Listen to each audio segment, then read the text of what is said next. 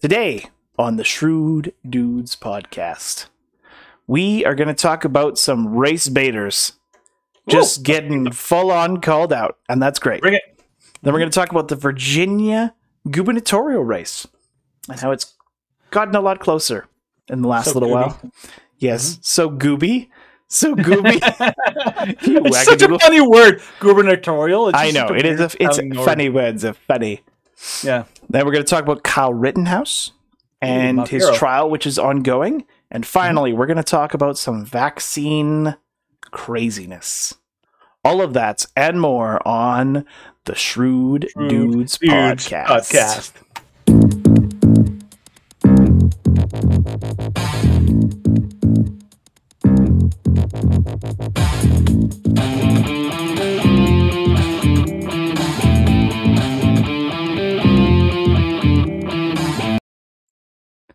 Alrighty. It's a catchy song, I'm telling you. You don't even hear it. I know. I can hear it in my head. I'm the one that wrote it, so I'm like, oh yeah, that's right. All right. Yeah. So it is another Tuesday, which means it is going to be a news-filled episode. We're going to cover Tuesday news. That is very true. It's a Tuesday news day. I like it. That's right. So I'm not just looking though. Before we jump into all of that, how was your weekend? How was Halloween, Daniel? Wonderful, darling. Okay. Yours just with the wonderful everything, no kips. No, it was good. What did I do? Or should I say Reformation Day? Reformation Day, like good old Martin Luther, saving the day. No, it was good. What did I end up doing? Basically, I just worked on a whole bunch of stuff, including the website. I just finally updated the website this weekend, so I feel pretty proud about that. It's getting more and more informative all the time. The vaccine page is getting really awesome. So yeah, I encourage you to take a look if you haven't already. Yeah. How about you? Well, pretty good. Had a Halloween party that I went to. That's right. I went as a Let's Go Brandon fan. You're gonna get kicked out of the Southwest Airlines. I know. I would have. Yeah, I was really chintzy. I just used masking tape and wrote "Let's Go Brandon" on my T-shirt and wore my "Keep America Great Again" hat. It's coming. I know. Okay, buddy. Good night, Curtis. He's very slobbery when he kisses. But his tooth is coming out, so that's good. He's like kissing a dog. He's soon going to be exceptionally toothless. And then went trick-or-treating with the kids on Sunday. So that was fun. Nice. Only had one person who was really kind of a COVID cultist. He gave them candy through a tube. And I was like, wow, you're outside, dude. Who's that? And he had tongs to put the candy in the chute. Who's the guy from The Aviator? Like that crazy fanatic rich guy? You know what I'm talking about? He was been forever. He was like a millionaire and all that, and later on in his life, he became a huge germaphobe. Let his hair grow out, nails grow out. And that's what I picture when I see these people. Germaphobes, where they're scared of everything. The air is toxic. I was tempted to go as a COVID cultist, but I didn't have a gown because I have a face shield that I had to buy for work, and then I realized that nobody at the guy's house actually cares. I'm just that's great. Nobody cares. Nicely done. So things are going well in that department. Let's talk about an area where things are not going so well. What? Actually, things are going swimmingly because it's hilarious that race baiters are being exposed. Let's jump in and talk about Ibram X. Kendi. Oh, this guy. This guy. Such a lovely guy. This guy's pretty much the biggest snake oil peddler ever. Oh, crazy. So, whoops. This is from the Daily Mail. CRT advocate Ibram X. Kendi is mocked for deleting tweet about how white college applicants are lying about their race to get accepted because it undermined his argument about privilege. Whoops. Kendi posted deleted tweet linking to article about college applicants. Article cited study that said whites lied about their race to gain acceptance. More than a third of white applicants falsely claimed they were a racial minority. Just like Elizabeth Warren. Of those, more than 3/4 said they were accepted into college. Kennedy's critics said the tweet disproves his own anti-racism theories. It does. Kind of doesn't work very well for him. Yeah. So he tweeted an article from The Hill. And let's see. Yeah, here's the tweet.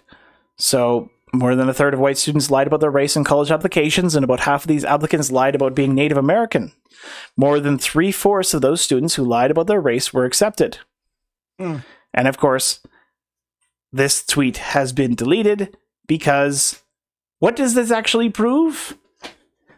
It doesn't. If it would prove his point if they were black college applicants saying they were white. But because they're white college applicants saying that they are black or other races, what does this prove? It proves... I'm thinking black privilege exists. Well, it proves that... what is it? Affirmative action is a racist praxis.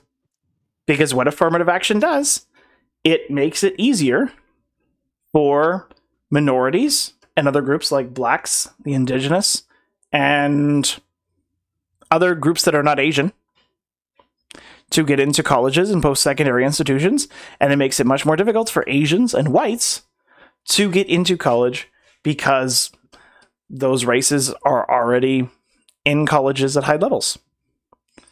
So it means that if you are a minority and you get accepted into college, there is a chance that you went into college not because of your accolades, not because of your merits, but because of your race. So that you should maybe feel that something has been taken from you because you didn't get there based on your own worth. You got there because of the color of your skin. And valuing people on the color of their skin is what, Danny? Racist? Oh man, racist, man! I know. Who would have thought? I know. Who would have thought that affirmative action is racist? Now, of course, earlier in the 1950s and 60s, when colleges were actually turning down successful and worthy minority applicants, that was racist too. And saying, okay, well, we'll have to get like we'll admit all whites and then we'll get 5 blacks just to have like our quota of blacks. That's racist. But it's also racist to say, well, if you're a certain race, you have an easier time getting in. Because it's not quotas, but it's saying, well, we want to make sure that we have even ratios. And that's disgusting. Yeah, right now, my mom is looking for renters, for her place. Shameless plug here. But no, the big thing is I was telling her, I'm like, yeah, you have to be careful about what you ask for, because she's looking for male applicants right now, because most of the guys renting there are guys, and so she prefer to have just guys, avoid problems and all that. But I'm amazed at how much those things you can't even ask those things. You can't ask for somebody who's male. You can't ask for somebody who's this and that and all that kind of stuff. You have to be super careful nowadays because, you could be, I don't know, hit by some kind of hate, some kind of thing. You can't say that you can't say that you're looking for men. You can say you're looking for women, but you can't say you're looking for men. And you certainly can't say you're looking for whites, but you can say, I'm looking for indigenous, blacks, or East Indians. Yeah. It's like, what are we allowing as a society? Yeah, and the thing is, you're not allowed to do that, or you're not allowed to discriminate supposedly on those bases. But here, supposedly, schools are legitimately championing discrimination, which is amazing to me. We had a whole discussion in a Christian group debate about CRT, and I'm like, how in the world can a Christian justify playing favorites?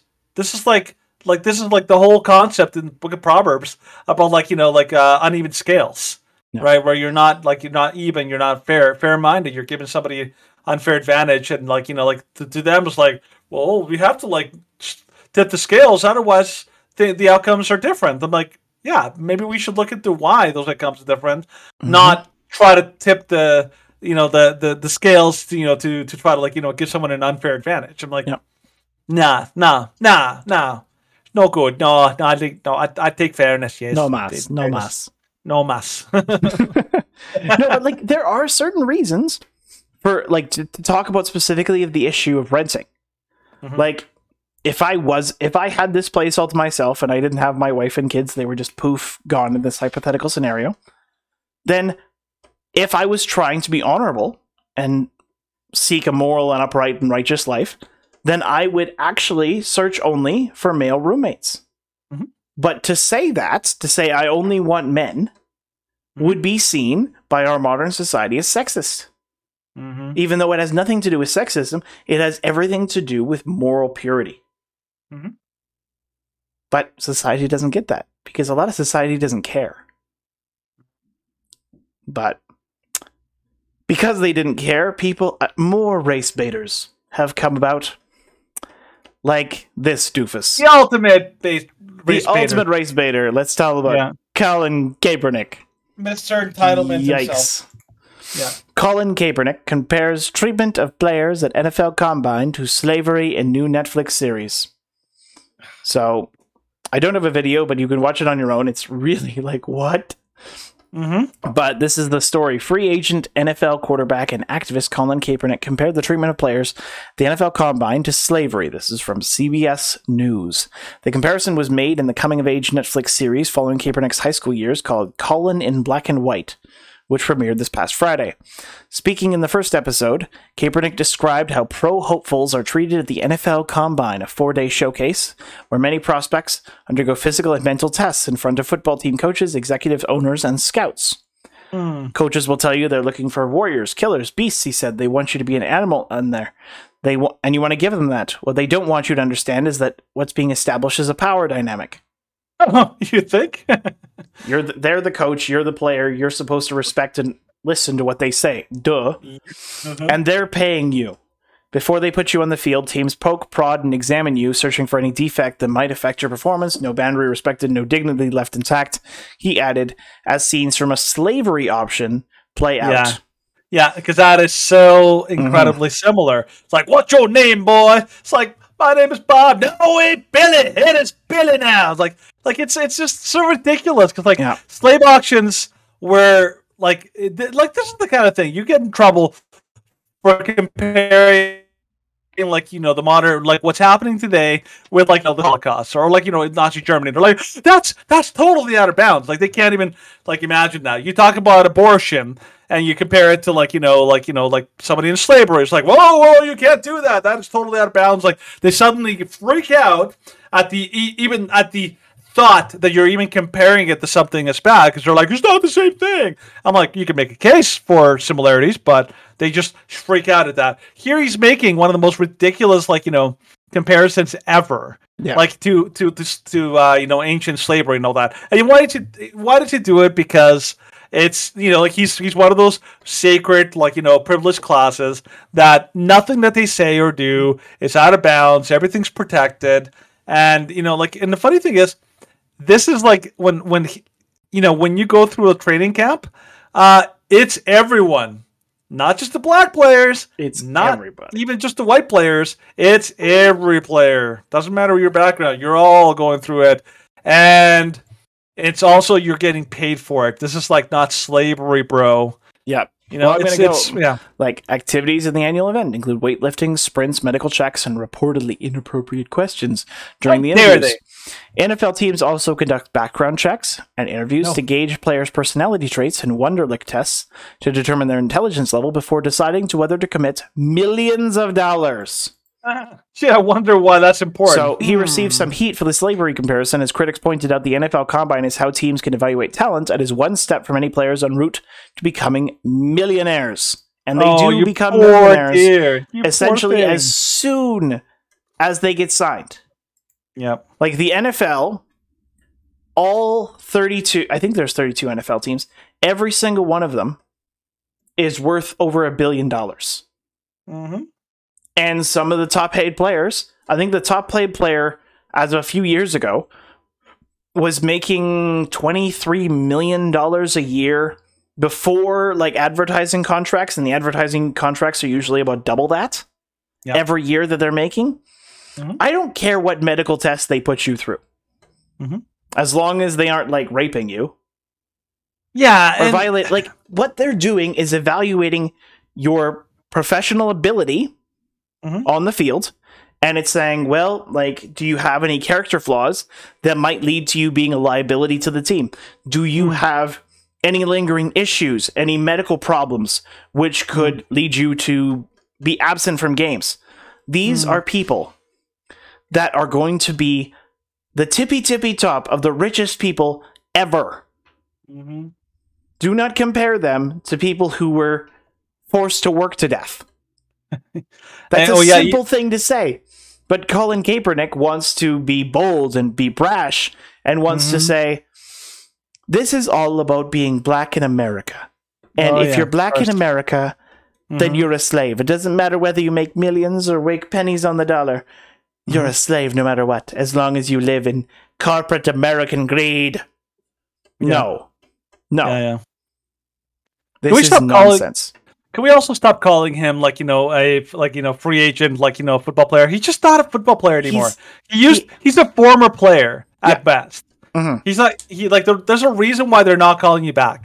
Because A, you were a mediocre player at best when you were playing, and then B, because you were such a liability for any team that they don't want to take you on because you're making yourself a liability. Once he left the 49ers, or once he started pulling his kneeling stunt, then no team wanted to sign him. Period. Because it's like, okay, you had a good year, and then you had a terrible year.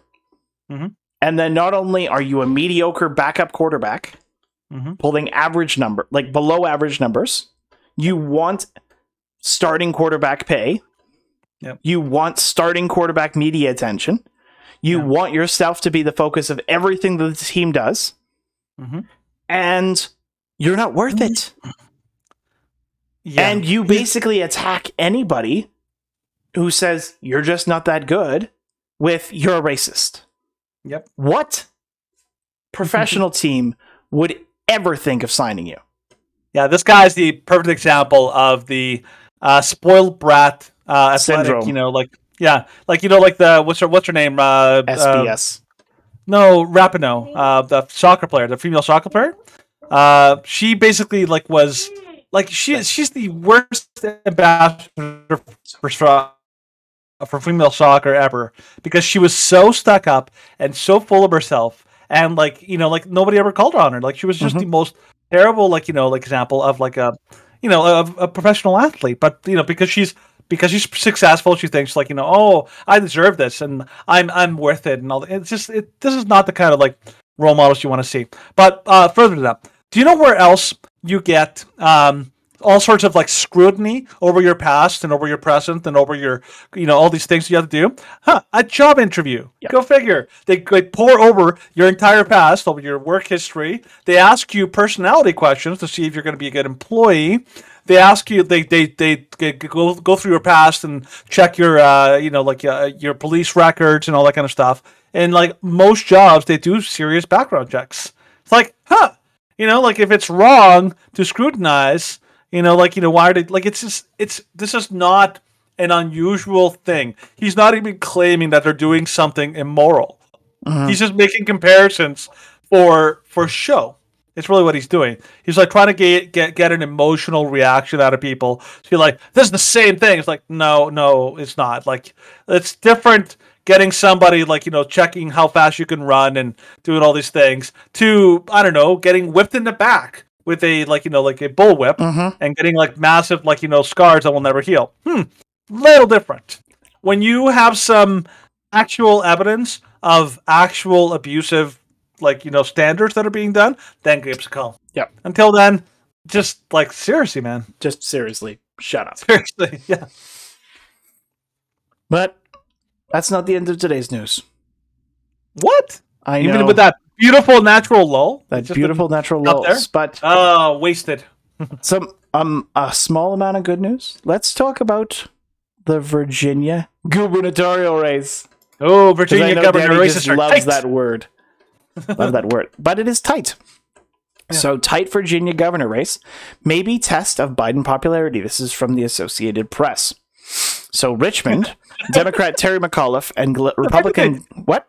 The fact that they're actually saying, maybe test of, Biden popularity. What's that? What the crap is? I don't think he was ever popular even when he got elected. No, he wasn't even popular then. Like, what's that? No, but this is the Associated Press we're talking about. So dumbest headline ever. It's a dumb headline. Yep. So we're locked in a fierce battle for Virginia governor Tuesday night, which is tonight. The most closely watched contest in an off-year election that could prove a referendum on Joe Biden's first year in office.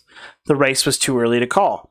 The bruising campaign pitted McAuliffe, a prominent figure in Democrat politics and former Virginia governor, against Youngkin, a political newcomer and former business executive. The two have spent months fighting about everything from Youngkin's time to former President Donald Trump, to abortion rights and culture war battles over schools. But voters saw the economy as the top issue, followed by the coronavirus pandemic, according to AP Votecast. Some 34% of voters ranked the economy as their number one priority, compared to 17% saying COVID, and 14% choosing education. Those issues outranked healthcare, climate change, racism, and abortion in the survey. The final results may ultimately be interpreted as an early judgment of Biden, who captured Virginia last year by a comfortable 10-point margin. The closeness of the governor's race indicated just how much his party's political fortunes have changed in a short period. The White House has been shaken in recent months by the chaotic withdrawal of the U.S. forces from Afghanistan, a sluggish economic recovery amid the pandemic, and a legislative agenda at risk of stalling on Capitol Hill. All of this is just crazy. But right now, as it stands right now, Youngkin is leading by 51.9% of the vote, whereas McAuliffe is behind by 47.4%. Yep. You know what I predict already? What? It's going to look like that. It's going to be leading by 1%. And then overnight, what's going to happen? It's going to be a blue wave! Mail-ins! Mail-ins! And then mail-ins, it's like, oh, there's a sudden jump of 300,000 ballots for McAuliffe, and McAuliffe wins. It's a magic. It's a miracle. It's like a predictable, over and over again. Unexpected miracle. It's like a Christmas miracle. Because that's what happened in the Georgia Senate race. That's what happened in the 2020 November election. It keeps happening. And yet people are like, nah, this isn't a problem. It's not a problem when 95% of the votes go to Democrats. It should be. Yep. It Tell you how that works. Should be. But there was. I think what a lot of people don't realize that with the Virginia. Yes. Oh, there's a delay there. So with the Virginia race, I know, like, the big question is, why do we care? Like, like if you're from Canada, if you're from anywhere else in the States, why do you care about the Virginia one? It's because this is a litmus test for the upcoming midterms. The midterms are the big middle, between the presidential elections. They vote for the House and the Senate. And this is kind of like the big litmus test, because this might be a temperature gauge of where America and how popular or unpopular Democrat policies are, and how much people love or hate the Democrat Party right now. Because right now, Democratic Party is having some serious problems, and they are pretty much expecting that there's going to be a massive sweep of the House and the Senate. Yeah, because people just with the Democrats. Yeah, and there's the other reason which we covered this story, because like there are other governor's races and other elections happening today, but the Virginia one is interesting because the Virginian one is a big turnaround. There has not been a Republican governor of Virginia since 2009. And so it's a fairly heavy Democrat territory. But about a month ago, there was a debate. And Terry McAuliffe, in that debate, he essentially said that he was going to wage war against parents. So he was saying, so Youngkin, in this debate, he says, you believe school systems should tell children what to do. Youngkin said to McAuliffe, I believe parents should be in charge of their kids' education. In response, McAuliffe said, I'm not going to let parents come into schools and actually take books out and make their own decisions. I don't think parents should be telling schools what they should teach. Oh, whoopsie. Whoops. Yeah. Well, it's a big whoopsie when talking about conservatives, when talking about parents, like conservative parents, because parents who are concerned about what the children are teaching, but concerned about what their children are seeing in schools. And it's almost referencing this one woman who went into the school board and said, hey, I took out this book.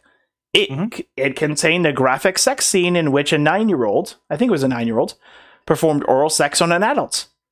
This is a book that you can find in your school's library. And he's like, yeah, parents shouldn't be able to go into schools' libraries and see what we're actually letting kids take out and what we're letting kids read. Parents shouldn't decide that their children are being taught. It's like, are you insane? He's essentially, because of course what he's saying is that children should be wards, not of their parents, but of the state. Children should be instructed what to do by the state. They should have all of their education by the state. The parents should basically just be, okay, here's your food, here's your water, here's your shelter. Now go off to the state to be brainwashed. And that's what this guy actually believes. And so that was the start of his tumble in popularity. What he said is basically like saying it's like we went in there and we found that you're like recording porn out in like one of the classrooms. Like, well, the real problem here is that we're letting parents come into the school to be able to see these things. So that's really the real problem. Is we need to stop letting parents have access to exposing what the school board. We need to have more. We need to have more limits on parents' ability to look at what's going on behind closed doors. That's really the problem here. Yeah, parents exposing us. They're the real terrorists. That's the real problem here. I'm sure he was super happy when Merrick Garland said that parents who go to school board meetings and issue threats are domestic terrorists. Of course he was, yeah. But and Merrick Garland was like, he was crucified in the Senate because they basically called him. So like, what basis do you have for going after these parents? Just like, was that the letter that they sent you? Kind of. It's like, did you have any other reason to believe this was true? Yes. Like, this guy was supposed to be on the Supreme Court. I'm so glad he's not. Oh, this guy would have been a disaster. Nightmare on the Supreme Court. Nightmare Supreme Court. But yeah, and then another thing that kept the ball rolling against Terry McAuliffe was the Loudoun County story, which was exposed by the Daily Wire a few weeks ago about how the Loudoun County School Board was covering up a rape of another student. And we're going to talk a little bit more about that on Thursday during our Rant of the Week. No, Douche of the Week segment. Douche of the Week. Douche. So hold on to that topic for just a second. If Terry McAuliffe loses, Youngkin should just be like, thanks, Daily Wire.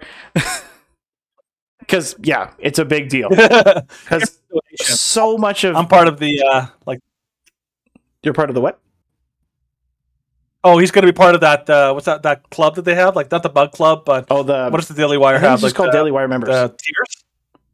Yeah. Well, they have, like, the leftist tiers. Like, getting send him a signed leftist tiers Tumblr. Be like, you're welcome. Yeah, that's right. You're welcome. That would be fun. There you go, bro. But... yeah, the ball was rolling so far down the hill against Terry McAuliffe that the faux Republicans, the kind of real Democrats of the Lincoln Project, sent a group posing as white supremacists with tiki torches to a GOP campaign event in Virginia ahead of the state's gubernatorial election. This is from Business Insider. So people with tiki torches posed by Glenn Youngkin's bus in Charlottesville, Virginia on Friday. The Lincoln Project, an anti-Trump Republican group, it's really just in quotation mark Republican, later admitted to being behind the stunt. They said it was to remind Virginians of the 2017 white supremacist Unite the Right rally. So the fact that they were doing this as a desperate stunt to try and get people to try and convince people to vote Democrat is insane. Yeah. Like, we already know that there's been fake hate crime after fake hate crime after fake hate crime after fake hate crime. And it's just like, shouldn't you know by now that you're just going to get exposed and it's going to look bad for you? Because it just paints your side, which, let's face it, the Lincoln Project is a bunch of ex-Republicans that have turned Democrat. Yeah. And all they are is liars and frauds. And it's amazing to me how this is such a common trend on the left. Like, you got like we know the left like will actually get paid demonstrators or writers. They'll actually pay people to go and cause havoc in different places. Like, you get George paid Soros. actors. Yeah, like you get like what was the other one? Like, you get like the fake actors pretending to be sick in a hospital. Crisis actors. Crisis actors, so they can pretend like, oh, I wish I would have gotten a vaccine. It's like, oh, here's your money. Oh, thank you. Yes. It's like this is such a common thing in the left, and this is what happens when you develop an ends justifies the means every time attitude. You basically everything is justified if you think it will get you the result. Win. Doesn't matter how much you go out, how bad you go out with it. But these people too, look at their outfits. You can tell, like, it literally looks like they just went to like the thrift store and just found some like shirts just for this event. Like they don't even fit them properly. Like look at the girls. This is like the Walmart fits. Yeah, like the girls' outfit, like doesn't even look khaki like pants. Yeah, and they're all like they went to the organized unisex department. They organized this like 10 minutes before. Huh? One of them is black. I know. It's just like you are pretending to be a white supremacist. It's like, you're black. Oh, what are you doing? And I mean, like, let's face it too. Like, look at what they're all wearing baseball hats and like glasses. They're doing a poor job, but like, clearly they're like, oh, we're gonna be undercover. Nobody's gonna recognize us. Is a publicity stunt. Yeah, exactly. And like it was not even hard for people. It's like the FBI who were hiding at like that Washington D.C. rally, which was entirely put on by like the FBI a few weeks back. And everybody's like, "Don't go to this. It's just put on by the FBI." But yeah, like that's how they look. It's just like you look like a bunch of idiots. Mm-hmm. Who do you think you're fooling? And the answer, of course, once they were exposed, is nobody. They weren't fooling anybody. Because guess what? If you're prominent in activism as a Democrat, and a lot of them are, then you get exposed really quickly. Like they were exposed within hours of being Democrats. Didn't even take long. It was like a poorly planned it was so quick. Yeah. Like this election, I hope that Youngkin decimates him. I hope that the numbers come out and it's not 51% for Youngkin. It's like 60% for Youngkin. I doubt it will happen. But the Democrats and the left need to be told and need to be shown that the American people, and that hopefully up in Canada will finally wake up to this nonsense, that this is not acceptable practices and this is not how you convince people to vote for you. It works in Canada, which is stupid. And it says a lot about the failing intelligence, like the diminishing levels of intelligence that we have here in Canada. Yeah, like Trudeau, like, declaring the Proud Boys to be a domestic terror group. They're like, there's such thing as a left-wing terror group. That doesn't happen. Yeah. Never happens. Well, I think of back in like 2015. Like even back in 2015, there were a lot of Canadians that believed wholeheartedly that Stephen Harper was this flaming racist. Of course he did. And it was a big deal. I was told by many people, it's like, oh, he's a racist. Like, he only likes white people. I'm like, where on earth would you have heard that? It's just like, well, everyone believes that. It's like, CPC. No. They would never lie. They would never lie. CBC never lying. But here's the thing. Like, back in, like, this was such a big thing in 2019. 2019, and people have forgotten this very quickly.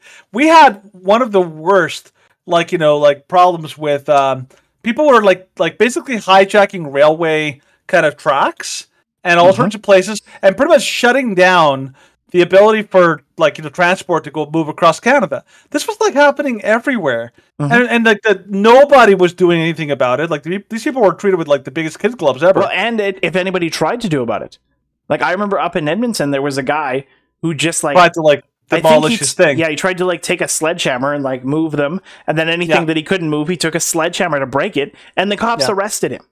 Yes, of course it did. It's like, what? Because they're all in on it. Mm-hmm. Yeah, they're protected. It's like the left, I've said this before, the only privileged class is leftism. They're the only group in society that can do whatever they want and escape scot-free. And then what was his name? One of the Rebel reporters, Menzies.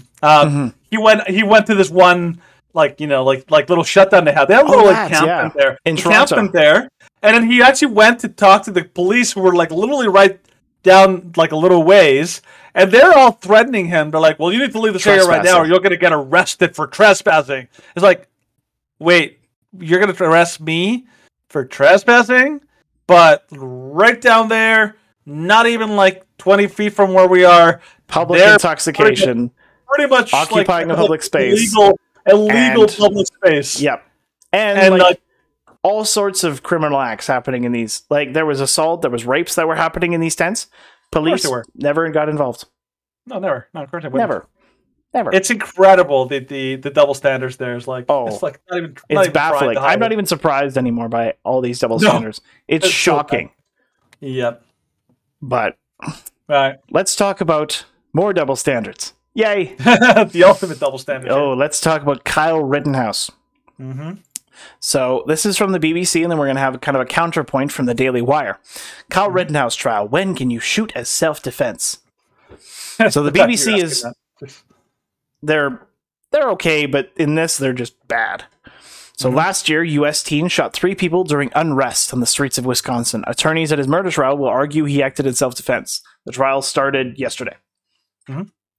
So Rittenhouse, 18, is charged with killing 2 men and wounding another during disorder on the streets of Kenosha last August. Disorder. Yeah, the streets are on fire and, disorder. That's like that CNN report where like the guy standing in front of a fleeting building is like, mostly peaceful, It's like... Yeah, mostly peaceful. Sure it is, buddy. Sure it is. So as the trial began on Tuesday, prosecutors argued that the Illinois native came looking for trouble. That's a complete lie. Mr. Rittenhouse has pleaded not guilty, and his lawyers say he feared for his life. What are the facts? The 17-year-old Rittenhouse traveled from his home in Antioch, Illinois, to Kenosha in neighboring Wisconsin with an AR-style semi-automatic rifle in tow. The teen was responding to a call on social media for armed Americans to help protect property from unrest on the streets. You know why? Because the police were told to stand down. And because he actually worked at the place where he was trying to, help protect. Well, he worked close by, I think.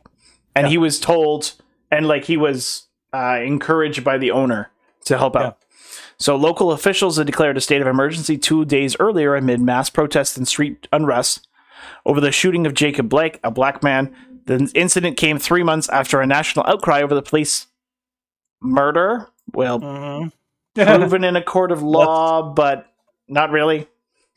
It was a terrible trial. We all know. We covered it many, many times. It's like one of our most popular videos on BitChute. At best, it was manslaughter. Yes. So bystander video captures Rittenhouse being chased into the car park of a used car dealership by Joseph Rosenbaum. Moments later, unseen on video, Rittenhouse fires 4 times and kills Rosenbaum. We're going to go over in the Daily Wire thing why he was justified in doing so. As he runs down the street away from the scene, it doesn't say here, but he was actually trying to surrender to the police. He falls, and multiple people converge on him. He falls because people are chasing him. Yes. And they were like, we're going to kill you for shooting one that guy. Also because he fell because one guy behind him ran by and took a nice smack at him from behind. So, and this is Anthony Huber. Hits him in the head and neck with a skateboard. Mr. Rittenhouse kills him with a bullet to the stomach. After the guy tried to steal his gun. After the guy tries to steal his gun. Head, neck, skateboard, tries to steal your gun. Rittenhouse shoots him. Yep. Easy. Gage Grosskreutz approaches him with a pistol. And, approaches him with a pistol, but initially tries to, fake surrendering. And then Rittenhouse, temporarily puts his gun down. And he doesn't actually put a gun down. Well, he takes it away, but he also clears a jam. Yeah. And then has enough skill to be able to go up and shoot him. He was good with the gun. Yeah. And then he's now facing 6 counts, including reckless homicide, intentional homicide, and recklessly endangering safety. If convicted, he could spend decades in prison. So, that's what they say. This is what the BBC is saying. They kind of leave out a bunch of really interesting information. So, this is from the Daily Wire. Legal experts say Kyle Rittenhouse has strong self-defense claim. We also believe that here. Legal experts are saying Kyle Rittenhouse, who fatally shot 2 rioters last summer, has a strong case for arguing self-defense, based on the law of self-defense and precedent. So we already went over what he's facing. Prominent Colorado attorney and author Andrew Bronca believes Rittenhouse should be acquitted based on the facts of the case, though he noted the high-profile case is not entirely predictable, adding innocent people get convicted all the time. Under self-defense law and precedent, Rittenhouse's motives for being in Kenosha are irrelevant to whether he had a legal right to shoot when threatened, some legal experts say. What matters is what happened in the minutes surrounding the shooting. The lawyer noted that whether Rittenhouse was legally carrying the gun or not shouldn't factor into his right to self-defense. If I had a 17-year-old son, I would not encourage him to engage in this type of behavior, but poor judgment is not a crime. His decision to go to the rioting area to help business owners, noting the defendant has a strong case for self-defense, according to the Associated Press. Another lawyer... I don't know. Can we stop for a sec? Yeah, sure. So one thing that's important, and it gets lost in this whole thing, but people, even the BBC, they said, the prosecutors argue that he went in there looking for trouble. He was looking... No. And I'm like, there's so many videos that make it super obvious that he's there to provide first aid, like which he did. He's there to put out fires, which he did. He's there to help people, and he was not there to kill people. He brought the gun because he knew he is in the minority. He is there's a mob of people, many of them angry, many of them very aggressive, and let's face it, the people that he ended up shooting are all convicted, troublemakers in different ways. One of them was a child predator. 3 of them are pedophiles, convicted pedophiles. I didn't know all 3 of them, but crazy. Yeah, all 3 of them are have pedophilia charges or accusations or something like that, right? And they'll have violent histories. These are violent people, so why wouldn't you bring a gun to protect yourself in these kind of situations, right? So yeah, you can go on. So this is something that's very interesting. This came out last week, but we didn't talk about it last week because we wanted to talk about it when the trial was going on. Kenosha County Circuit Judge Bruce Schroeder ruled last Monday that prosecutors are barred from referring to the men shot by Rittenhouse as victims, while the defense team was permitted to refer to them as rioters and looters, which is exactly what they were. Schroeder have evidence that those people were doing that. Oh, yeah. Schroeder explained to the defense team they may not refer to those shot in such terms during opening statements, but they can do so in closing arguments if the evidence backed it up. The Chicago Tribune reported, according to The Hill. He can demonize them if he wants, if he thinks it will win points with the jury, the judge reportedly has said. The word victim is a loaded word, Schroeder added, telling prosecution they can't use the term victim to refer to those shot. So, what do I think is going to be the outcome of this case? Unfortunately, I think this is going to happen exactly the way the George Floyd trial went. There is going to be so much public pressure. There's going to be so much threats of unrest, violence, looting, rioting. And those in the jury, even though there is a significant effort to make sure that their names and their identities are kept hidden, they will eventually come to light. And their families will be threatened. And there will probably be reports to be like, oh yeah, if you rule to acquit, then we'll burn your houses down. We'll kill your family. Yeah. This is what the left does. I know, but I think that there's some important differences to kind of point out here. With the George Floyd case, that one was not quite as cut and dry. It was. Whether or not the officers on his neck was the cause of his death. There were so many different evidence in there, but it was difficult to ascertain whether or not his actions directly caused his death or not. I think it seems likely based on the guys drug levels, behavior, and a lot of other things. Seems likely it was not he wasn't responsible, but it was close enough that they could make that case. With Kyle Rittenhouse, right from the beginning, and I'm just getting more and more info today, watching the live stream for Louder Crowder. You get more and more info. It just makes a stronger and stronger case. The kid you need motive in order to justify a crime. That he went in there looking to hit people. He had no motive. There's not even a defense he had a first aid kit. He had a first aid kit, and he was shown. He didn't just claim he had it. He was shown using it and shown. And he helped out protesters earlier in the day. He did. So and then you look at the video evidence of the other guys, and particularly like the guy he shot, and you see him making threats already early on in the day. He's already threatening people. He's already accusing people. And then you find out later, I saw in the video, that this guy actually had a weapon. He had a chain, like a metal chain that he was chasing Kyle Rittenhouse with when he was going after him. So this wasn't an unarmed man, going after Kyle. He was like literally trying to beat him because, and why? And that guy had a motive because Kyle Rittenhouse was putting out fires that this guy has tried to start, and so he's pissed that he's like interfering in his riding with social statement. Yeah, and so like this guy has this guy has a motive for why he's going after Kyle. Kyle has no motive to kill him. And the fact that he, after this guy goes, like, literally lunges at him, trying to go after him, literally trying to take his gun so he can shoot him, and Kyle fires, like, in self-defense, and the fact that Kyle goes back around to check if he's, if he's okay or if he's still kind of going, shows that Kyle... There's no malice. There's absolutely zero malice. He went out of his way to try to see... if he's only lightly wounded, maybe he can do something now that the threat is over. And then as he's running away, a couple of things that came to mind. He didn't shoot anybody while he's running away. It's only when people came at him with weapons that he shot them. And the most important one was the guy who came at him with the gun, the final guy that he shot. This guy had a gun, and he was actually going around trying to catch him off guard, and he was going to shoot him point blank with his gun. The fact that Kyle not only was quick enough to see what's happening, but that he shot him in the arm. Yep. This shows that Kyle has incredible precision. Yep. He's a skilled marksman. He's a skilled marksman. The fact that he could shoot him in the arm is pretty remarkable, and that shows if he really wanted to kill this guy. Yeah, he usually could have. It wouldn't have been hard. And other people would have, like, if it was someone else, someone who's like, thinks that their life is in danger, they may have actually gone for the kill shot. Yep.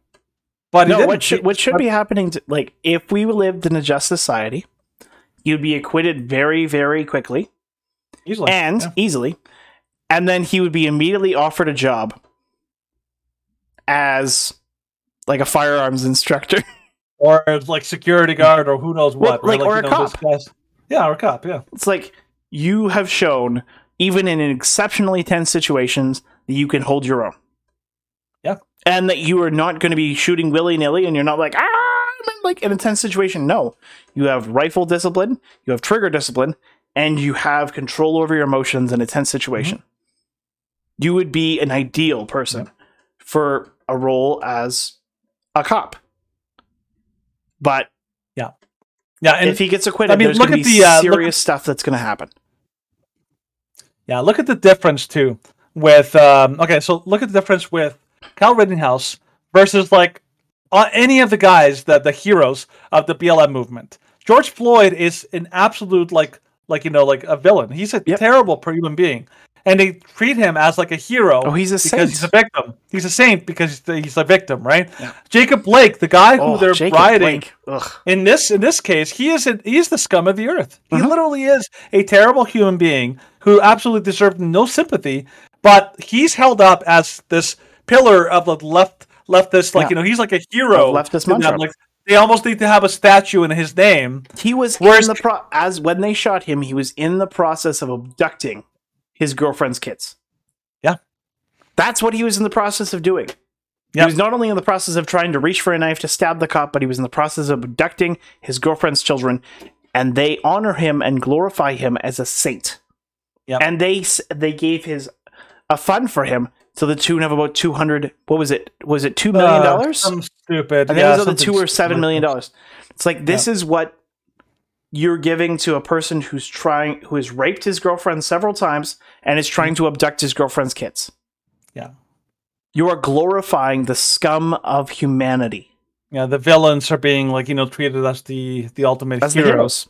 And look at Kyle. Kyle is actually legitimately like a commendable guy. Like a very commendable, everything that he did, I'm like, wow. Like, bravo, man. Bro, good on you. Well done. I hate that he had to. I hate that he was there. I hate that he felt compelled to be there. But the entire reason that he was there is due to the failure of the police department and the failure of the criminal justice system in Minnesota. No, Wisconsin. That's the entire reason that he was there, because of the failure of the system. Yeah. And the cops that were there thanked him. They thanked him for doing what they could not. Because a lot of the cops wanted to step in and say, no, if you burn that building, you're going to be arrested. But they were told not to. They were told to stand down and let all this crap happen. Yeah. Let BLM and these rioters ruin lives. And Kyle stood up and said, I cannot abide by this. And there's something else to be said. Right now, one of the things that's happening in our society, which is really terrible, is that goodness, righteousness, like doing good, is now regarded as evil. Yep. Like people are being people who do what's actually right, moral, and just are actually punished for doing so. But people who do the opposite, who do evil, who do crime, who do murder, who do terrible things, they're protected. They are the great heroes. And not only are they protected, but they're also considered like, oh, well, they like they're victims. They like they're justified and they're held up as like moral arbiters of good. It's incredible, like the way that things go. Oh, it is. Right?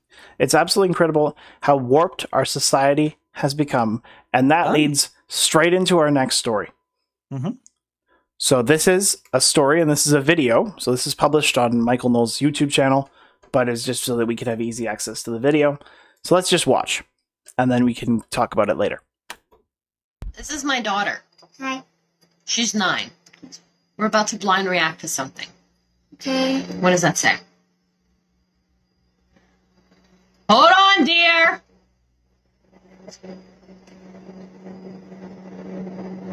What does it say? That the COVID vaccine for kids is next week should be clear for kids till 5 to 11. What does that mean for you? I can go with my friends. And I can finally, go outside, go to stores. I'm excited. I'm excited for her. I thought it was going to be like in a couple months. No, God, it's next week. I love you, Mom. She's white. You need to get vaccinated. Okay. Okay. Wow. Yeah, wow. I had one reaction. So I was watching that. I didn't watch it on Michael Knowles' YouTube channel initially. I watched it on Matt Walsh's YouTube channel initially. And Matt Walsh's initial channel was, you don't love your kid. You do not love that child if that is what you were willing to put her through. And what you should be facing is, instead of getting a hug from your kid, you should be taken out of that house in chains. Because what you have done to that child is so reprehensible and so evil that the only thing that you deserve for the rest of your life is prison. You have kept your child locked inside that, like that child said, I can go outside again. I can go to stores. I can see my friend again. You have kept your child in your house for not for 9 months, for 18 months. Yeah, who knows how long. I know. Basically, since COVID has started. Why? Because you're scared for yourself.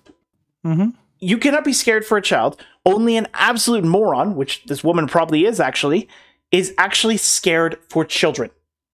Yeah. Because there is no data to support that children are at risk. Zero. And the fact that these people, this is somewhat similar to that story from Toronto last year. The story from the Peel region, where the family's like, oh yeah, like my child got COVID, but I didn't, so I locked them inside their room for 2 weeks. Because that's what the school board told me to do. It's like, no, that's not what happened. That's what they claimed. The school board said that that's what you should do, and people got outraged. No, a parent actually did it. The parent actually... A parent said, yeah, I followed the instructions of the school board, and I kept my child in the room for 2 weeks, and they were wailing and bashing against the door and screaming, let me out, let me out, let me out. And they're like, no, the school board told us not to. Oh. And I'm like, I don't care what the school board says. If the school board says that you should whip your kid, are you going to do it? Some people might, but the sane people won't. This woman is not an example of a sane person.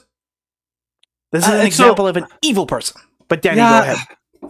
I'm not disagreeing with you. On the surface, that's exactly what this looks like. Something that people don't realize.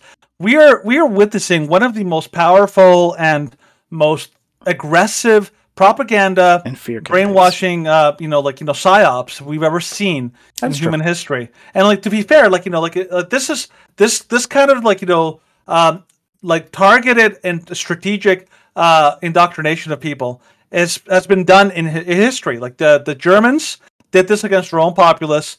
Nazi Germany, Goebbels, Minister Goebbels was a brilliant guy in how to completely convince an entire populace of a complete and total lie. And they had all sorts of strategies to it. The Soviets did it as well. The Soviets learned how to manipulate, how to completely brainwash people into believing things that weren't true. And this is happening now. I know a guy. Me and Stephen know a guy from our church who used to work for the Canadian Army, and he was very familiar with psyops. He knew it because he participated in them in other countries. And when he saw it happening here, he was super concerned. He's like, "Why are we doing this very psyops operation on people in Canada?" So the reason I bring this up is because we encounter people on a regular basis who are so convinced, it's so aggressively, it's almost like built in now to their way of thinking that you can't talk them out of it. That they are so convinced that this is true that they can't, no amount of reason, no amount of nothing, no amount of evidence will talk them out of it. And this is why it's dangerous, because we constantly run into people that are so convinced that this virus is so dangerous and are so convinced that this virus is super dangerous to children that they're terrified of their kids getting exposed to it. And worse, you hear stories about children waking up in the middle of the night having horrible nightmares or night terrors and waking up, peeing their bed and being absolutely terrified because they're afraid their mom or dad's going to die, that they're going to kill grandma, they're going to die. This is the kind of serious panic that these people are giving into. And the reason why this is so egregious is because it's not true. They don't realize that they are being manipulated by a government that is trying to justify this. And because they know that the evidence is overwhelmingly against vaccinating children. Oh, yeah. Because the statistical chance of children dying from COVID is statistically zero. It is so low. It's literally statistically zero. And yet they're trying to scare parents into believing that children are not only a huge threat to die from COVID, but are a huge threat of killing others with COVID. Yeah, but spreading it and here's some basic facts. Here's some basic facts about kids. One, kids by far rarely, if ever, die from COVID. It is insanely rare. Two, children don't spread COVID to others. This is also incredibly rare. To do so, yes. It is incredibly rare for kids to spread it to others. Most likely they get it from adults. Three, kids don't need masks because they're asymptomatic. Yeah. And since they don't spread it because they don't get serious outcomes, if anybody should have no idea how to use a mask. No. All the things that we're doing to children are absolutely none of them are based on science. But people have been so indoctrinated to believe that this is the most dangerous virus in human history. They believe that their kids will die. This poor little girl is living in absolute abject fear. Yep. And absolute fear. She has no idea the potential harms that this thing could do to her. She has no clue. It's all about excitement. Well, her mother is acting like a lot of these governments. It's just oh, you can have your freedom only if you take this experimental drug. Only if you do exactly what I tell you, then you can have basic human rights and dignity again. Yep. And you hear a comment at the end, the mom. She's like, "This is why you need to get vaccinated." Well, I think, I'm like, she said this is why you, but she also said she is why you need to get vaccinated. Yeah. And it's no. Hello. Because no. If there's one group of people that I have zero, almost virtually no fear of getting sick with COVID, it's kids. It's kids. Yeah. Kids should be like the freest people out there. Yep.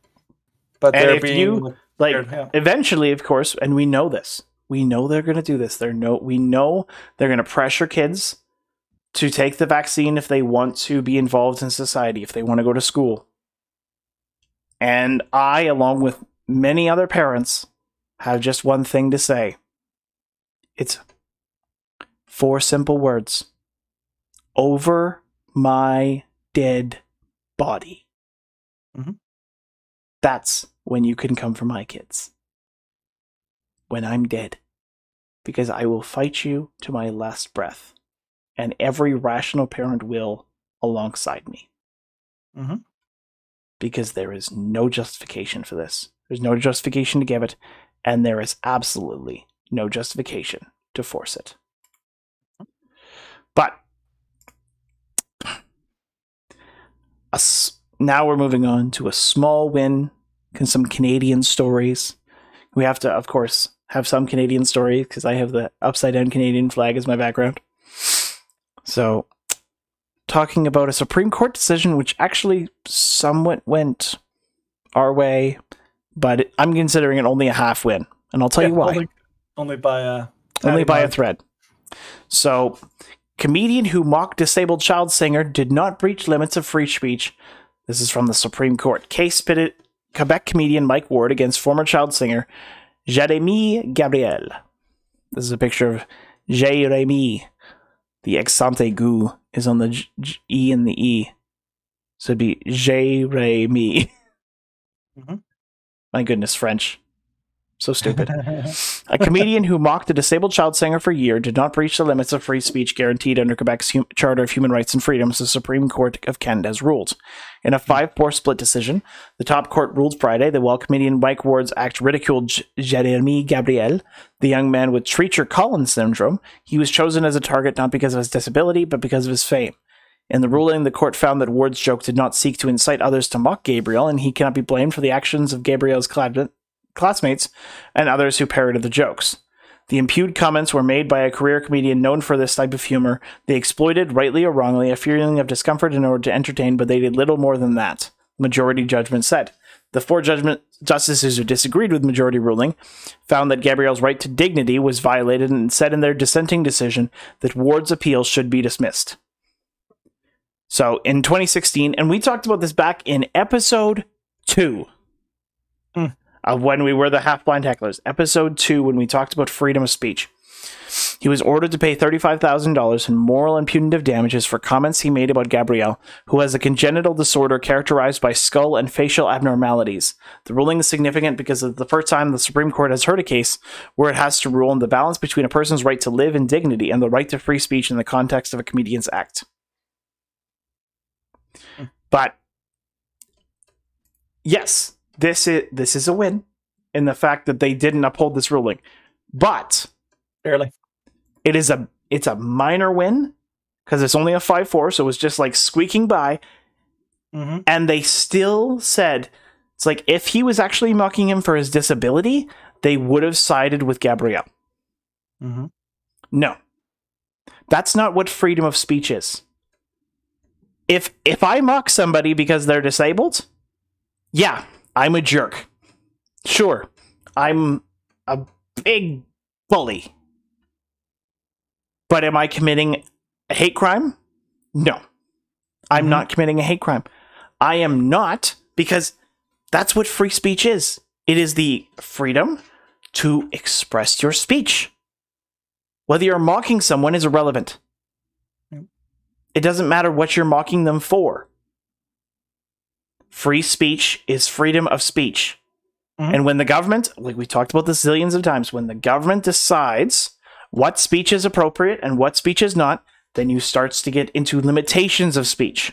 Like we see with Bill C-16, like we see with conversion therapy laws. That's where this goes. It's what speech is appropriate. Now, of course, you can't refer to someone by the wrong pronouns. Now, you can't talk to someone about potentially reverting back from homosexuality, about untransing themselves. Yep. Like, this is the limit. This is what Canada has gone to. When you start to restrict free speech on the basis of the idea of hate speech, then it just moves on progressively from there. Yeah, look, there's a really good joke that I think kind of helps to kind of illustrate this idea. There's a joke about Sir Winston Churchill, the famous British prime minister during the World War II, and he was like talking to this lady, this lady that he was meeting, and they were talking about potentially having sex together and all that, and the lady's like, oh yes, I'd love to have sex with you and all that, and he's like, oh okay, so how about what was it? He's like, I'll give you five shillings. It's like, sir, what do you take me for? Some common whore? He's like, well, we already know you're a whore. Now we're just haggling over the price. I thought you were going to refer to one of the other stories. Yeah, something like that, right? But the idea is that like at that point, it's clear she's a whore. Now it's like the price. What's the price for that she's willing to go? How high or low? That's really the only question.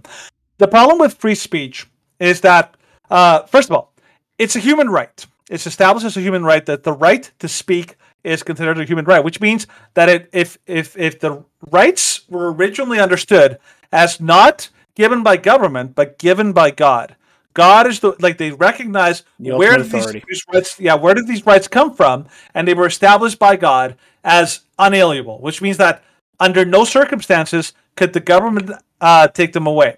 However, somewhere in the late 1800s to early 1900s, that started to change, and now government started taking over and basically declaring, you get our rights from us. We get to tell you when you have rights and when you don't. And this is coming to fruition today in a big way, because you have government saying well, your rights are privileges and you have to do certain things in order to get them.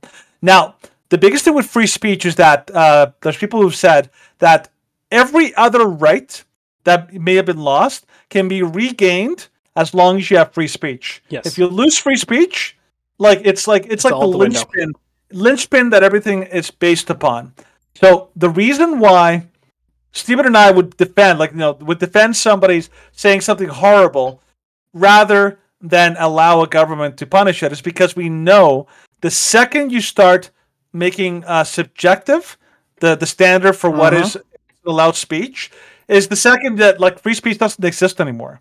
Yeah. Because now it's just a free for all, and the government gets to decide what you're allowed to say and what you're not allowed to say. And now we're going back into the kind of governments that that rights were designed to protect us from.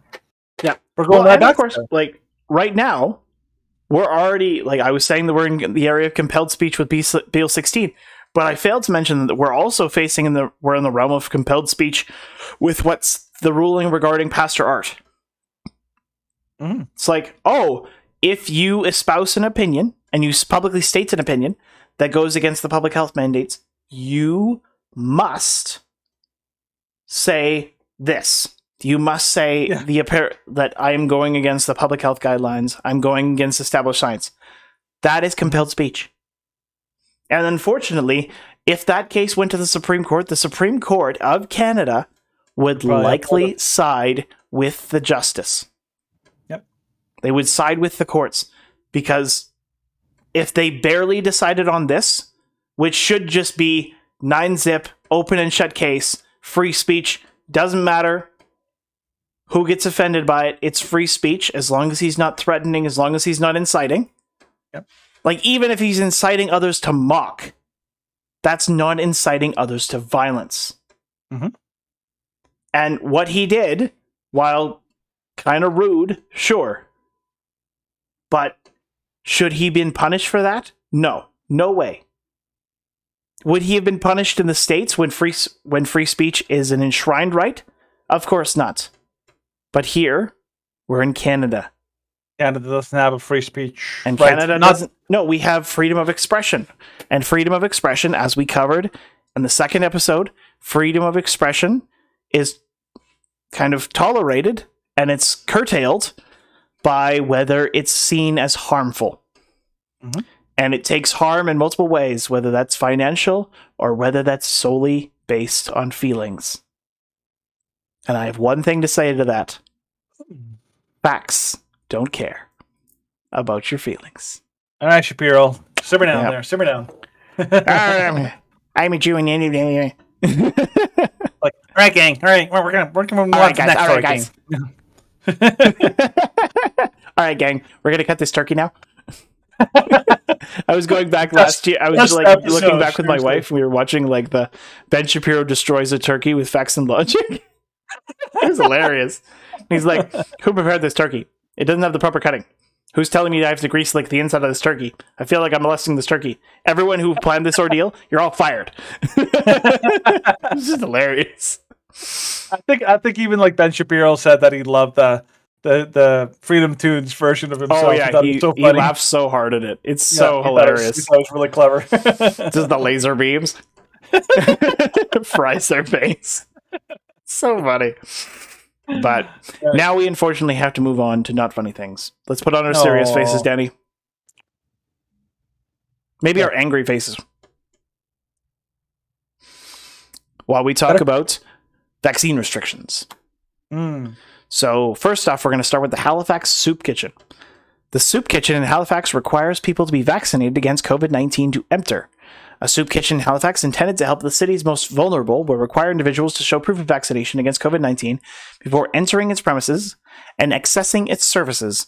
Former department head of emergency medicine for Nova Scotia's Eastern Zone, Chris Mulburn, posted a photo of a sign at Hope Cottage on Facebook on Monday. Mulburn said Hope Cottage used to be a place where people would come and sit and have a warm meal with no judgment or questions asked. But now, if you don't happen to be carrying your Vax Pass on your $800 smartphone, good luck. He said, "What the hell are we doing?" I'm totally on board with that. According to the sign, there will be no exceptions to the vaccine policy. This is the sign. Programs and services for vulnerable populations that cannot be offered virtually are exempted from Nova Scotia's vaccine passport system, except if meals are offered. Meals can only be provided through takeout or delivery if people cannot show proof of vaccination. Hope Cottage confirmed in a statement emailed to True North on Wednesday their sign exists and individuals entering its premises will be required to show proof of vaccination. We will be following provincial health protocols. That's not provincial health protocols. So they'll be reopening yesterday. For meal service, the hours of operation will be 10 to 11:30 a.m. and 4:30 to 6 p.m. There'll be no longer be takeaway meals, but sandwiches will be provided at the door for people who are able to come in inside. Yeah, that statement goes against each other. But this, and I'm going to jump in, and we're going to talk about these two stories right back to back because they're virtually identical. Because they're both about essential services. Strategic Group mandates COVID-19 vaccination for new apartment renters in Alberta. Real estate firm has more than 1,500 one- and two-bedroom suites in Edmonton and Calgary. A Calgary-based real estate company is requiring COVID-19 vaccinations for all new residents as well as its employees. The group, which rents out more than 1,500 suites in Calgary and Edmonton, announced its new policy on Thursday. "We knew that vaccination against COVID is the only way we're going to get through this pandemic and back to normal," said the company's chief operating officer, Tracy Steeman. Nothing in that statement is actually based on science. Nothing. Just nothing. Yeah. Quote, "We want to stress the importance of other landlords to do the same to help end this pandemic. Under the policy, all new residents will need to be fully vaccinated prior to moving into their new home, and prospective tenants waiting to tour a rental property will also have to show proof of vaccinations. Existing tenants won't be forced to move out if they're not vaccinated yet, but they won't be permitted to common areas like fitness areas and party rooms without proof of vaccinations. Our residents are telling us that they value knowing that all their neighbors are vaccinated, and they feel even safer in their own homes." Yeah, because that's a reason to do this. Yeah. Jeez. No, this altogether. Yeah. Say it with me. It's a short word. It has 4 letters. Evil. Evil. Yeah.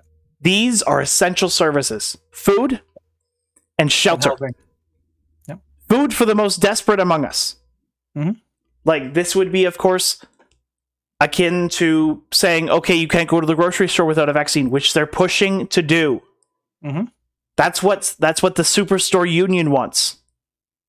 They don't want to have going over the intercom, "Oh yes, we have to respect those who choose not to wear masks or who can't wear masks." They want the stores to be shut down until there's proof of vaccination to go get groceries. They want people who choose not to be vaccinated to be put to the back of the line, to be second-class citizens. That's what these people want. No, it's worse than that. Oh, it is worse than that. I'm just saying this is like the basics. No, they're not even like, we keep using the word like second-class citizens, two-tier society, all that kind of stuff. It's not like that. It's okay. So we always talk about like how, like there's Jim Crow laws, right? But people under Jim Crow had more freedom than we do. Yes. On vaccination. People in apartheid, South Africa, they had more freedom than we do. Even people in during a certain period of the what do you call it? The Jewish Holocaust? The Jewish system? restrictions. Yeah, the restrictions that were happening in Germany at some point had more freedom than even we do right now. But here's the big thing. What they're creating is different than a two-tier society. They're creating a what do you call that, the case system. But if people are not familiar, in the case system in India, there's the very bottom rung caste system is considered the untouchables, or the basically these people dregs. they're considered to be so dirty, so untouchable, so completely shunned that the entire society shuns them, treats them like human garbage, and they're like relegated to pretty much just try to eke out a living in little communes somewhere else, only because they were born into the wrong caste. And then caste. They're thrown into like the bottom dregs of society and treated as completely. They're not allowed into any of the 4 other levels of the caste system, and that's what they're creating right now. They're creating a caste system, which because they're creating a system that completely and totally makes anybody who's unvaccinated completely an absolute social outcast, to the point where you're not even allowed in regular areas. And this is completely related to what that lady did to that little girl. Mm-hmm. Exactly the same thing. People are so convinced of these lies. They like the lady said here in this little statement. She's like, "Oh, the vaccines are way out of this. Or how do we get through this?" What she doesn't realize is that even the vaccine creators, the vaccine companies, don't believe that that's true. No. They're not even saying that these vaccines are going to solve this crisis. Well, and the vaccine creators knew that from the beginning. The vaccine creators, when they initially started marketing the vaccine, they were like, yeah, we're going to need new booster shots every 6 months. And they said that openly. And I remember people were trying to rebut me. They're like, well, that's not going to actually happen. That's just like a maybe. That's like worst case scenario. I'm like, no, that was their intent. That was their intent, because guess what? The more power, the more money they can eke out from you. And of course, when their vaccines inevitably fail, then they have a fallback. And they $700 to $800 drugs that you can take. Yep. And then, of course, then you take another booster shot, which makes you vulnerable to the virus again, and a bunch of other viruses.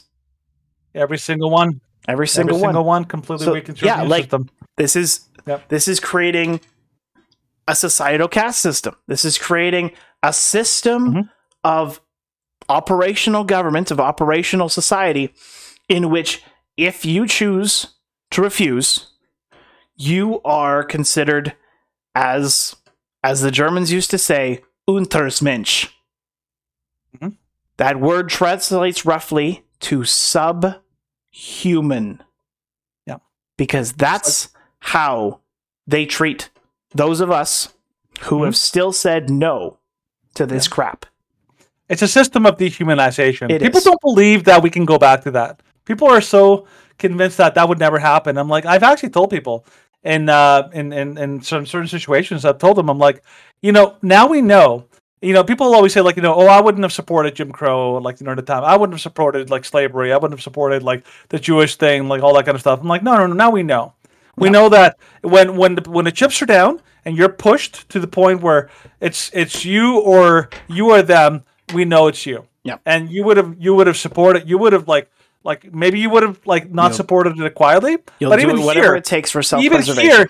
Even here, you're doing it willingly and knowingly and happily. Yes. And there's people who are absolutely becoming really horrible, hateful people. We're no longer the kind kind-hearted people that we used to be. I mean, think about it. like a soup kitchen. These are the most desperate people. These are people who are struggling to survive, who don't have homes, who have mental health issues, who have all sorts of things. They're struggling just to be able to even eke live out a day. a bare living. Yes, and here they think that it's more important to protect them from getting from getting a mild flu.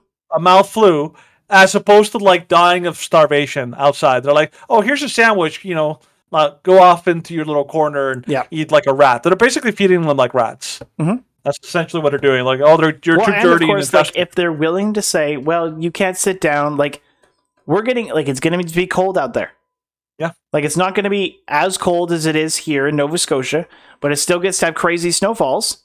And if you say, in the soup kitchen, moving forward in the homeless shelters, you can't enter unless you have a vaccine. You are willingly and openly condemning these people to death. Yeah. And you do so under the impression, well, if we would all just obey, then we could go back to normal life. This is like the perfect example of that. What was that book, Stephen? The kid's book, If You Give a Mouse a Cookie or something like that? I think that's what it's called. Yeah. There's a book called If You Give a Mouse a Cookie. And the whole idea is that if you give a mouse a cookie, he's going to want a glass of milk. If you give him a glass of milk, he's going to want this. Yeah, and it's just on and on, more nonstop. Keep asking for more. People don't realize that this is a never-ending cycle.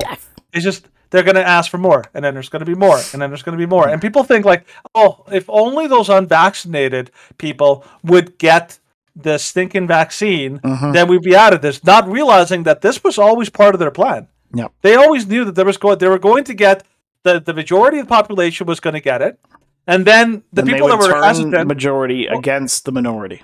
Yes, and then the people that were maybe hesitant, then they would give them bribes, and then you'd have a whole bunch more people getting the bribes. And then you start, throwing some curveballs, and then finally the really, really stubborn, the people that won't get it under any circumstances, eventually they're going to put them into quarantine camps, internment camps, or isolation camps as they term them, which are ghettos. They're going to be ghettos. Yeah, they're going to be ghettos, but they'll be labeled isolation camps. Of course they will. Oh, they what was it They don't even call them detention camps in Saskatchewan, even though it's that's exactly what you're doing. You're detaining people. Putting them in places they're not allowed to leave under any circumstances. They're already doing it in Australia. Yeah, and the stuff in which they're doing in Australia, we don't have official confirmation of this, but Danny and I have both heard rumors that people who are unvaccinated, if they go to the bank will confiscate their funds. Yeah, your money. Your money. There was also an official report in Australia that if you don't take the vaccine, they will withhold your child benefit checks. Yeah, they will fine you if you choose to refuse.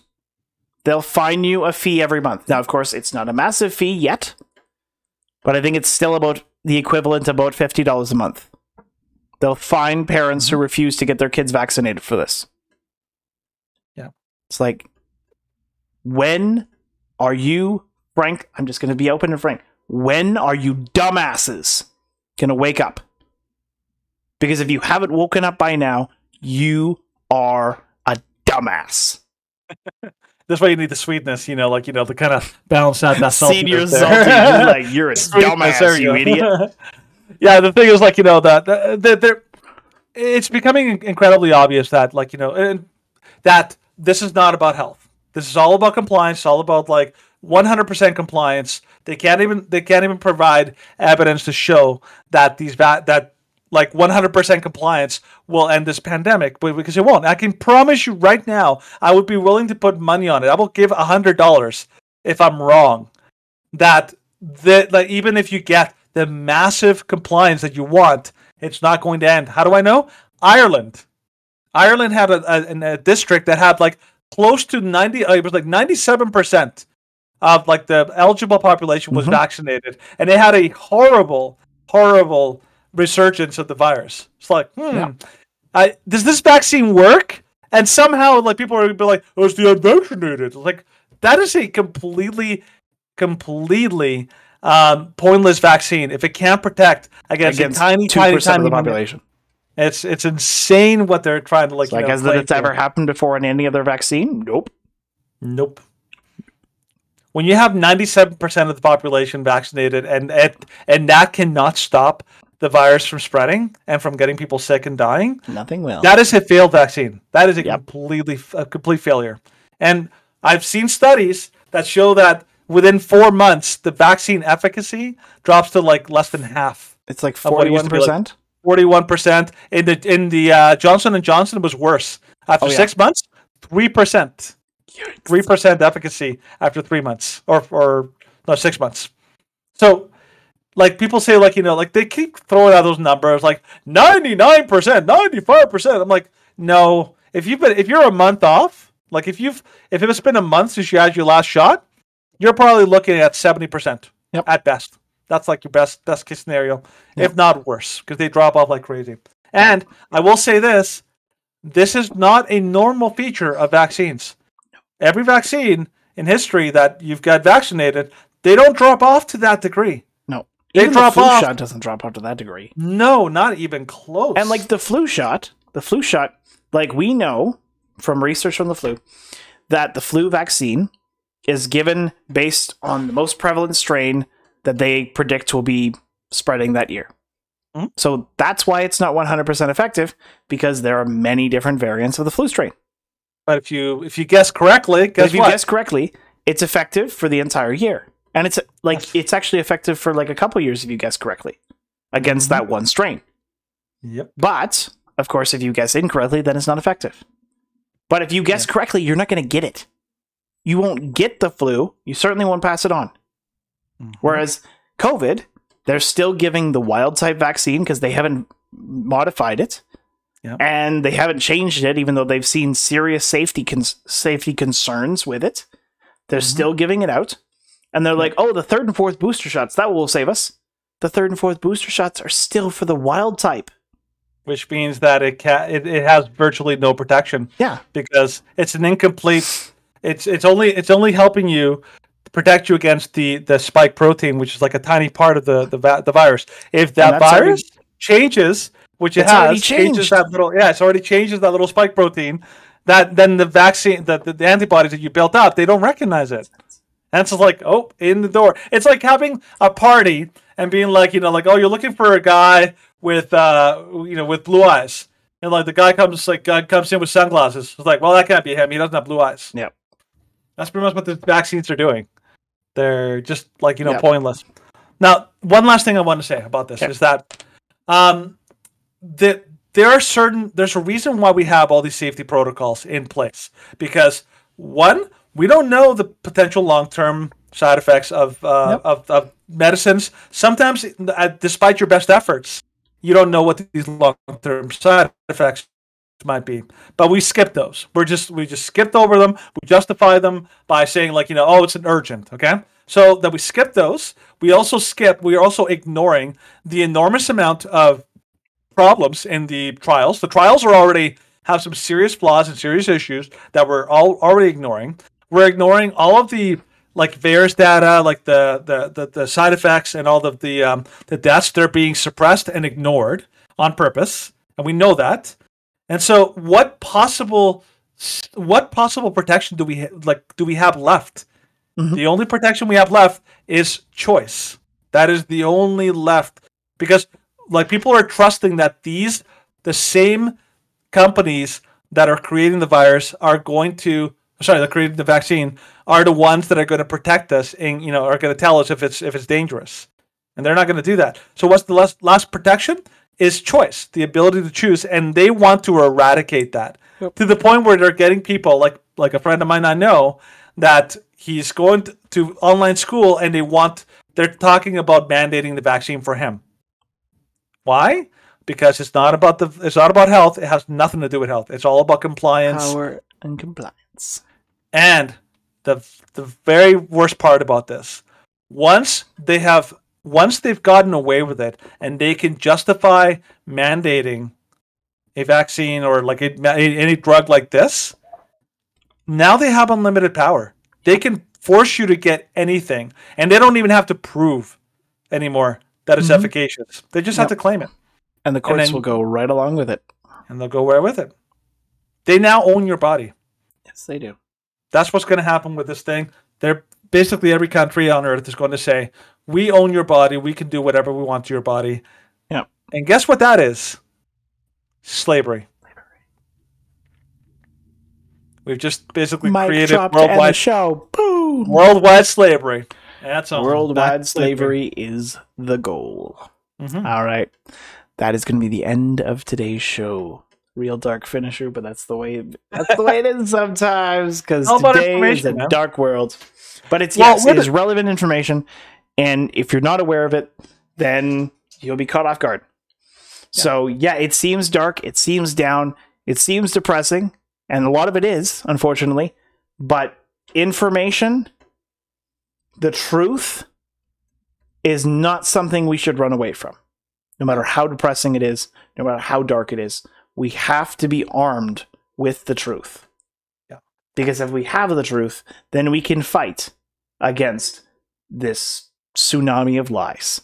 Yeah, there's Bible verses that talk about, my people are destroyed for lack of knowledge. Yes. Now, lack of knowledge is one of the biggest things that caused the destruction of, Israel in many instances. Yes. So, here, we're the Shrewd dudes.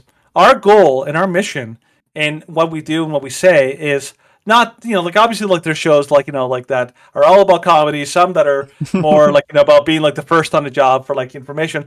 Our goal is to inform. Yes. And to help you think critically, to look through the crap, look through the mud, and actually be able to discern to find what the nuggets. True.